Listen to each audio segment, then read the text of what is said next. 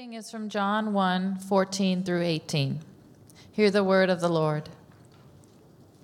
And the Word became flesh and dwelt among us, and we have seen his glory, glory of the only Son from the Father, full of grace and truth. John bore witness about him and cried out, "This was he of whom I said, 'He who comes after me ranks before me, because he was before me.' For from his fullness we have all received grace upon grace. For the law was given through Moses, grace and truth came through Jesus Christ. No one has ever seen God, the only God, who is at the Father's side. He has made him known." This is the word of the Lord. You may be seated.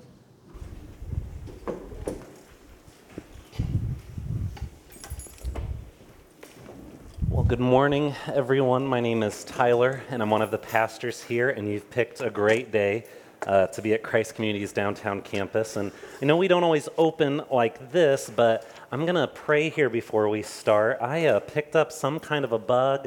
I don't know if it was at the movie theater for Star Wars, right? Spoiler alert, I'm the Last Jedi, or whatever it would be, but I got something in here. So I'm just going to pray before we start, and then we're going to dive in. So if you'd join me in prayer. Lord, this is a fitting time maybe to start this way, because I'm reminded this morning that, gosh, bodies can be so weak, can't they? And they can break down, they can get sick, and yet you entered one on our behalf. So I'm asking you now, as we go through the sermon, would you be with me, give me kind of strength and a good voice through this one? Would you be with us? As maybe it was easy to press the snooze button this morning and want a few extra minutes of sleep with the rain that came down. Direct our attention to what you want to say to us through this text this morning. We are all ears to what you have to say. It's in your name we pray. Amen. Amen. Now, I don't know about you, church, but I've been doing a whole lot of online shopping lately. Any online shoppers here? Christmas, if you didn't know, it's only 8 days away, and I've got to be honest, it has really snuck up on me this year. I had a lot going on this past month, and so even though my tree has been up and lit and decorated since like early to mid-November, and even though I've been having like a small bowl of peppermint ice cream every night before bed since then, it is just now sinking in that Christmas time is here. And so I'm playing catch up in the gift-giving department. I'm working my way through my list really as fast as I can, and I'm keeping my fingers crossed that all the boxes will arrive to my door on time. But if there's one thing I've noticed, as I've been shopping around online, if there's one thing I've noticed, I've been price comparing. If there's one thing I've noticed as I've scrolled the website at Macy's or scrolled at Amazon, it's this. We live in a culture and we live in a time that worships the human body.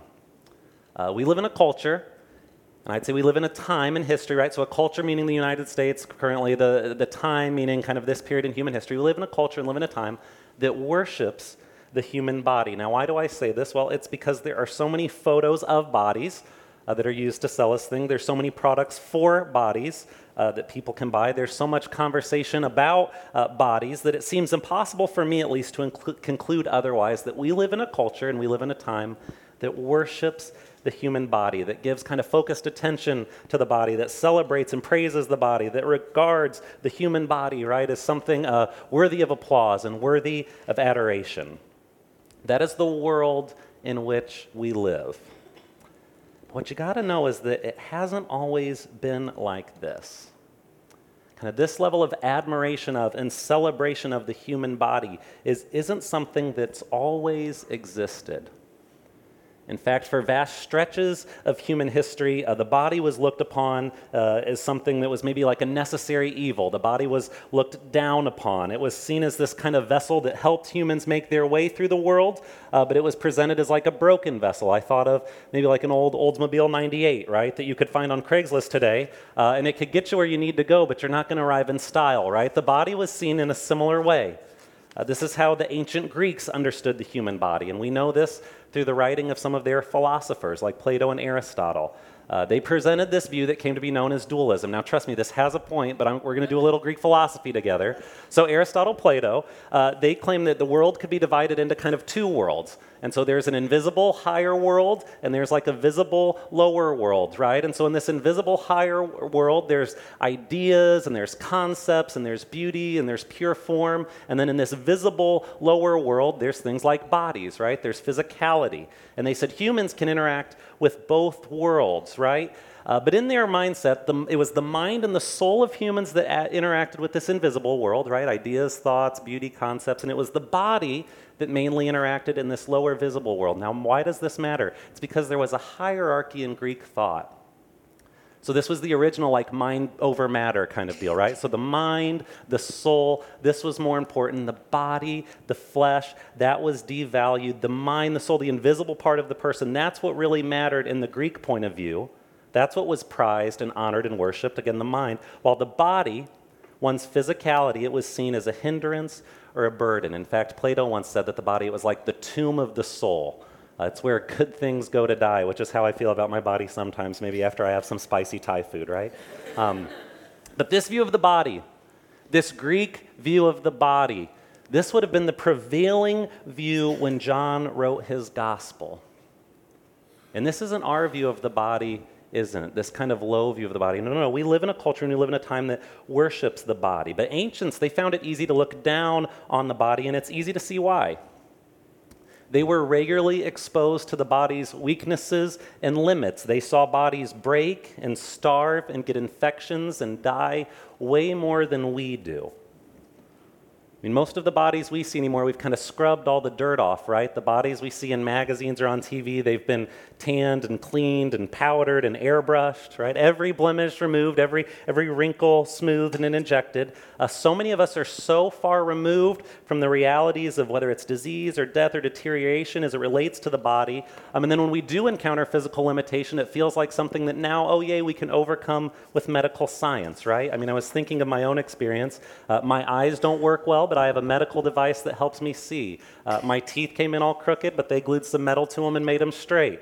I'm allergic to certain substances, but there's pills that I can take at different times of the year to help me function, right? We live in a culture and in a time that worships the human body, and we live in a culture in a certain time that can modify and enhance the human body, but that was not the culture or the time in which John wrote. And that was not the culture or the time in which Jesus entered the world. We live in a culture that worships the human body, but John lived in a culture that tolerated the human body, which is what makes this statement that we're about to discover and look more into this morning absolutely astounding. I think it's what makes John's declaration here in John chapter 1, verse 14, so bold and remarkable, because John writes, the Word became flesh and dwelt among us. And that, friends, would have stopped any ancient listener in her tracks. I mean, if you've been following along with us for the past few weeks, you know that we've been studying the introduction to John's gospel. We've been looking at this ancient text for fresh inspiration and fresh guidance as we prepare for Christmas. And so we've titled this exploration, That You May Believe, right? That's been the series that we're in. And so we're looking kind of point after point through what John said. And the reason we picked That You May Believe as a title is because John said that was his goal. Right? In John 20:31, he says that these things have been written so that you may believe that Jesus is the Christ, the Son of God, and that by believing you may have life in his name. And so John said, hey, I've written this whole testimony. I've written all this information about Jesus' life so that you may believe, so that you may come to see after you read and engage with everything that I've written that Jesus is actually God, Christ, come to earth to save humanity. And so for the past few weeks, we've been studying this introduction. We've listened as John's described Jesus using two broad images and examples. Do you remember what they were? The very first week was the Word. So John said, hey, the Word that was before, all in the beginning was the Word, and the Word was with God, right? That's how it all opens up. And so a reminder, the Word, it was another popular notion in Greek philosophy. The Word was the term that Greek philosophers used to describe the underlying logic of the world. And so John opened up by saying, hey, you've all heard of the Word. You all believe there's a logic behind the universe. Well, the Word is actually Jesus Christ, right? He's the logic of the universe. The Word is a person. That's what we said the first week. And then last week, we listened as John described Jesus as light. And as we said again, light and darkness, these are universal symbols of good and evil. And so John said, hey, you've heard of light and darkness. You've heard of right and wrong. Well, guess what? The true light was a person. And his name was Jesus, and he's entered the world. So John opens his gospel by saying word, a concept everyone would have known, a concept that in the Greek perspective would have belonged to the mind, right? Belonged to that world above. He said, hey, Jesus is the word. And then he said light. Hey, light, another thing. You've heard of light, goodness, right? Beauty, all that stuff that goes with light. Well, Jesus is the light. But then John turns things on its head. Then John gets even more explicit. And then John says in chapter 1, verse 14, which is where we're going to begin our study today, that the Word, right, the logic of the universe, became flesh and dwelt among us. And we have seen his glory. Glory is of the only Son from the Father, full of grace and truth. John says the Word came to earth. Right? John says the Word became human. The Word became flesh and dwelt among us. I love the way that Eugene Peterson translates this idea. He writes, the Word became flesh and blood and moved into the neighborhood. And this idea would have shocked John's listeners because the Word belongs to that invisible world. Right? The Word is something that's too good to interact with humanity. The Word isn't something that comes down here. The Word belongs up there. And yet John says, no. The Word became flesh and dwelt among us. The logic of the universe that created the universe became a human being. God became human. The Creator became a creature. And this claim that John makes here, this sets Christianity apart. Because there are other worldviews and other faith perspectives that describe how the world was made. Christianity is not unique in that way. We have a unique account, but other worldviews take that into consideration. And there's other worldviews that assert that there's a problem with the world, right? We would say there's a problem with the world. We'd call it sin, but there's other worldviews that have that as an ingredient. And there's other worldviews that speak about how that problem might be overcome, but only Christianity says that the problem of the world has been overcome by the Creator of the world entering the world. That is a uniquely Christian claim, and it's the claim John's making here. God became human. God put on flesh. But why? Right? Why would God do this? Why would the Word, this kind of pre-existing, the logic of the universe, this big glorious thing that belongs to the realm above, why would the Word become flesh? Well, John answers this question. He says, the Word became flesh and dwelt among us, and we have seen his glory. Glory is of the only Son from the Father, full of grace and truth. John bore witness about him and cried out, this was he of whom I said, he who comes after me ranks before me because he was before me. So let me break this down a bit. John, the author of this text that we're reading, says, the Word became flesh and dwelt among us so that we could be able to see his glory as one who's unique, full of grace and truth. God became human, John says, and then we could see that he was the same as us. We could see that, okay, he's human, but also that he wasn't quite the same as us. There was something special about him. He had this glory about him. He was full of grace and truth. John said it was just easy to see. We could see it. We were who were around him. And then John, who wrote this text, says, I'm not the only one that could see it. There's another John, John the Baptist, right? And he saw it too. He bore witness to the fact that Jesus, he was the same of us. He was human just like we are, and yet there was still something special about him. That's why when John the Baptist encounters Jesus, he says, hey, there's something special about you. You actually rank before me. Even though I've been in this lake or in this river before you even got here, you're before me, you're ahead of me because you've been before all of this. John knew that something was special was in Jesus. John knew that Jesus had something eternal within him, this kind of glory, this kind of uniqueness. So the Word became flesh, God became human, Jesus was born so that people could see him and could see that there's something special about him. People could see this unique combination of grace and truth, and it was appealing, and it was unmistakable, and it was something brand new. And I think this is a big lesson that John wants to teach to us this morning. Simply put, God became human so we could see him. Right? God became human, God became flesh so we could see him. I mean, John makes this very clear in verse 18 where he writes, no one has ever seen God, the only God who is at the Father's side, but he, Jesus, has made him known. I mean, think about it. Before Jesus came, human beings had learned about God through his law, right? And human beings had learned about God through his remarkable acts. And these are great ways to learn about God. I mean, that's why we spend time as a church studying the Old Testament. We love these ways of learning about God. And Abraham learned about God from God's promises. And Moses learned about God from God's power, right? Bringing the people out of Egypt. And Esther learned about God from God's favor. And Rahab learned about God from God's grace. And Job learned about God from God's healing and restoration. But now, for the first time in human history, humans had the opportunity to see God. Right? To see God in the flesh, to see God in the person of Jesus Christ.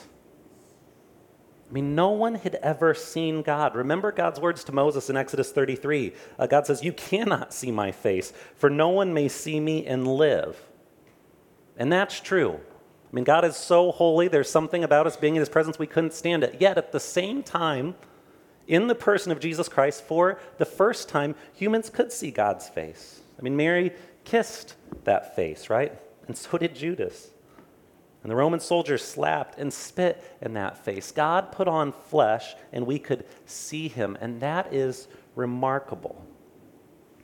That's why John devotes the next 21 chapters of his gospel to describe what Jesus did while he was on earth, because John wasn't just documenting the life of a human, he was describing the life of God himself on earth.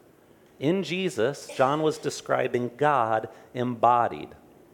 And this, again, is something remarkable in all of human history. God became flesh so we could see him, so we could know what he's like. I mean, one of my professors from Trinity put it this way, and I absolutely love it. He says, "Do you want to know what the character of God is like? Study Jesus. Do you want to know what the holiness of God is like? Study Jesus. Do you want to know what the wrath of God is like? Study Jesus. You want to know if the forgiveness of God is like? You want to know that? Study Jesus. Do you want to know what the glory of God is like? Study Jesus all the way to the wretched cross. Study Jesus," right? The point is this: God became flesh so we could see him. The Word became flesh. The big idea, God came down to earth so that we could see him in flesh and blood. It's the first thing God wants to teach us, or John wants to teach us this morning. God became flesh so we could see him, and God became human so that we could know he sees us. So God became human so that we could see him, but God also became human so that we could know he sees us. The Creator entered the world he created so that his creation could have confidence that he cares, so that we would know that he knows what it's like to live on earth. I mean, this is a scriptural theme that we see rooted here in John, but it's fleshed out more fully in other books like Colossians and Philippians and Hebrews. And so we're going to spend a little time in the book of Hebrews here just to help flesh out this point a little further. Here's one example. I love this verse from the author of Hebrews. This is from Hebrews chapter 4. The author of Hebrews writes, "For we do not have a high priest who is unable to sympathize with our weakness." By that, this author means that Jesus, which he identifies as the high priest, right? Jesus, the one who intercedes and advocates on our behalf before God, he said, is not one who's unable to understand at an existential level the difficulty and the challenge of being a human. Right? We do not have a high priest who's unable to sympathize with us in our weakness. I mean, more specifically, the author goes on, he said, "We do not have a high priest in heaven who's unable to sympathize with us in our weakness, but one who in every respect has been tempted as we are." And this is taking it a step further. The author's saying Jesus knows what it's like. He knows what it's like to be bullied and tempted to revenge.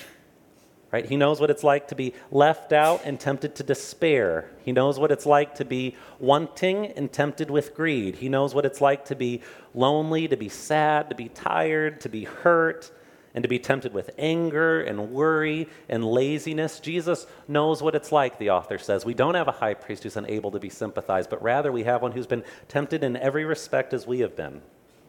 Then he goes on, he says, so we do have this high priest who's not unable to sympathize with our weakness, but one who in every respect has been tempted as we are, and yet without sin.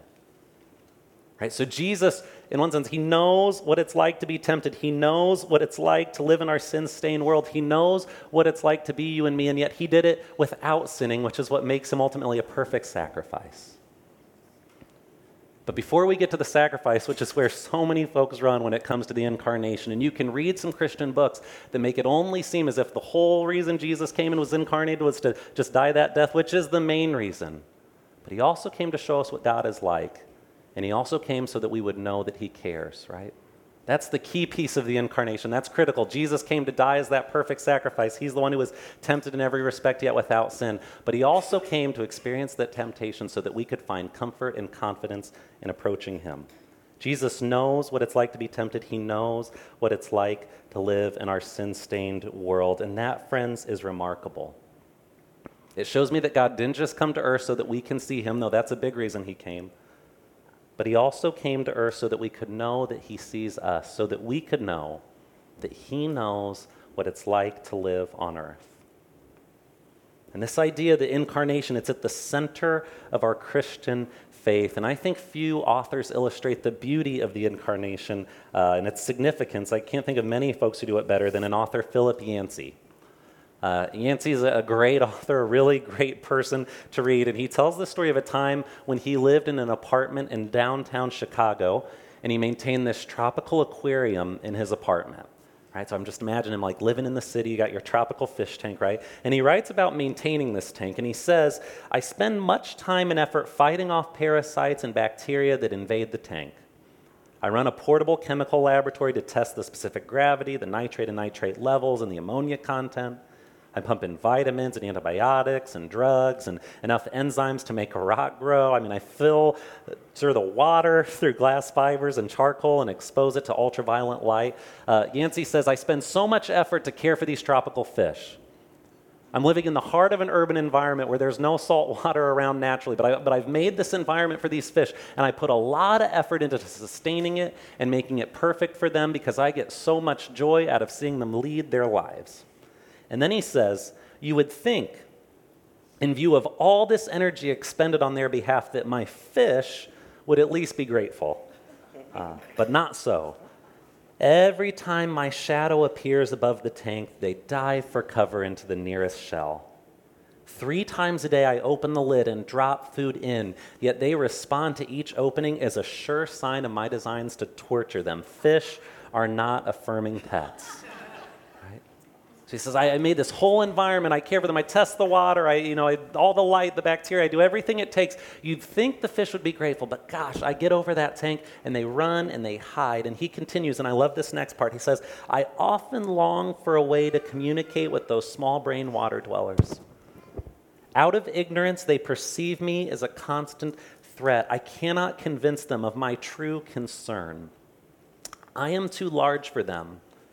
My actions too incomprehensible. My acts of mercy they see as cruelty. My attempts at healing they view as destruction. To change their perceptions would require a form of incarnation. I would need to become a fish." Right? Yancey says, "I would love to tell my fish that I'm on their side. I'd love for them to know that everything I'm doing for their good. I'd love for my fish to realize I've built this whole environment just for them and that I take great delight in maintaining it for them, but I can't. There's a difference in size. There's a difference in scope. They can't fathom what I'm doing, kind of this big human outside the tank. The only way," he says, "they could grasp my care for them is if I were to become a fish. That's the only way I could adequately communicate myself to them. The only way I could let them know that where they lived and how they lived mattered to me is by becoming a fish." And friends, I think this is profound. God came to earth so we could see him, and God came to earth so that we could know he sees us. What does that mean for us this morning? What does that mean for us in this final week before Christmas where, gosh, it's so easy to get caught up in all the preparations that need to be made and the last-minute things that need to be checked off, those lists, all that online shopping and gift wrapping and cookie baking and Hallmark movie watching, that we can forget what's most important. What does this mean for us today? Well, to get a better glimpse of that, I'd love for us once more to go, to return to the author of Hebrews in Hebrews chapter 4. We read verse 15 together, but verse 16 is fantastic. So I think this is a good application for us today. So let's remind ourselves. Hebrews chapter 4, starting in verse 15, the author says, "For we do not have a high priest who's unable to sympathize with our weaknesses, right? God became flesh, but one who in every respect has been tempted as we are, yet without sin, right? God became flesh, but the perfect sacrifice. In him we see glory upon glory, right? As John puts it. Let us then, here's an application, let us then, with confidence, draw near to the throne of grace that we may receive mercy and find grace to help in time of need. I love that. See, the Gospel of John, it outlines the reality that Jesus, God, became human. And the author of Hebrews picks up on that theme and applies it by saying, hey, you know what we can do in light of this fact? You know what we can do in light of the fact that in heaven now we have a perfect, sinless advocate who died on our behalf, but who knows what it's like to be human. You know what that can grow in us? It can grow in us confidence that we can draw near to God's throne of grace in times of need to receive grace and mercy and help. Right? The author of Hebrews, echoing the apostle of John, says, look, Jesus knows what it's like. The Word became flesh and dwelt among us, so we don't need to stay at an arm's length from God. Right? God came near to us. We don't need to keep our distance from him. So don't keep your distance from God. Don't think for 1 second, the author of Hebrews says, that God won't understand your problems, your temptations, that God won't understand the difficulties you face, that God doesn't have some kind of an imagination and a deep empathy rooted in his experience on earth to know what it's like to live your life with all the difficulties and complexities that come your way. Right, all the different ways that you fall short, all the different ways that you feel weak. No, the author of Hebrews says, you can approach God's throne of grace with confidence, knowing that your great high priest, Jesus Christ, lived in the flesh and can sympathize with your every weakness. No, instead, the author of Hebrews says, approach God's throne of grace with confidence and find what you need there. Right, if you need mercy because you're overwhelmed with guilt, find it at the throne of grace. Right, if you need help because you're stuck in a mess that maybe you've created for yourself, that's fine. Find that help at the throne of grace, right? Approach God knowing that God's been here too, that he knows what it's like to live as a creature in his creation. God became human. And that changes everything. It removes the barriers that we might feel to approach God, who again, honestly, so often we can live as if we're still functional Greek dualists. Feel like God's up here and we're down here, and there's no way we can ever access, and we don't belong with God, and God doesn't care about us. No. The Word became flesh. Jesus knows what it's like, and we can approach God with confidence, knowing that he cares and wants to give us help and mercy and grace in our time of need. And friends, we opened our time this morning by saying that we live in a culture and in a time that worships the human body, and we do. But this Christmas, we have the opportunity instead to worship the God who took on a human body, right? The God who entered human culture and entered human time to help us to see God and to remind us that God sees us. That's the opportunity we have this Christmas. So let's worship that God together. Let's remember that we can approach him for grace. He knows what it's like. Would you join me in prayer? Oh, Lord, I know that many times I don't even believe that. It seems like news that's too good to be true. I feel distance there, Lord. I know that my faith can be so weak. Lord, would you remind me and would you remind us that you came to earth so that we could see God? How amazing is that? How unique is that? Only in this faith, Lord. Only you, God. Only you would give us such a vivid picture of what you look like by coming and taking on a body. That's a gift. And then if that weren't enough, you came and you took on flesh. You condescended. You limited yourself. You left heaven's throne room so that we would know that you know what it's like to live here. So that we could have confidence that you do indeed care about us. So that we could know that you're a God who doesn't keep us at an arm's length, but you're a God who's lived it as well. Who knows how difficult it can be to thrive here in creation, but who wants to offer us grace and mercy and care in the midst of our lives. God, would you help us to let this reality of the incarnation sink into our hearts and grow in us confidence to approach you with any burden, any trial, any temptation that we might experience. Lord, this is good news today. May we treat it as such. It's in your powerful name we pray. Amen.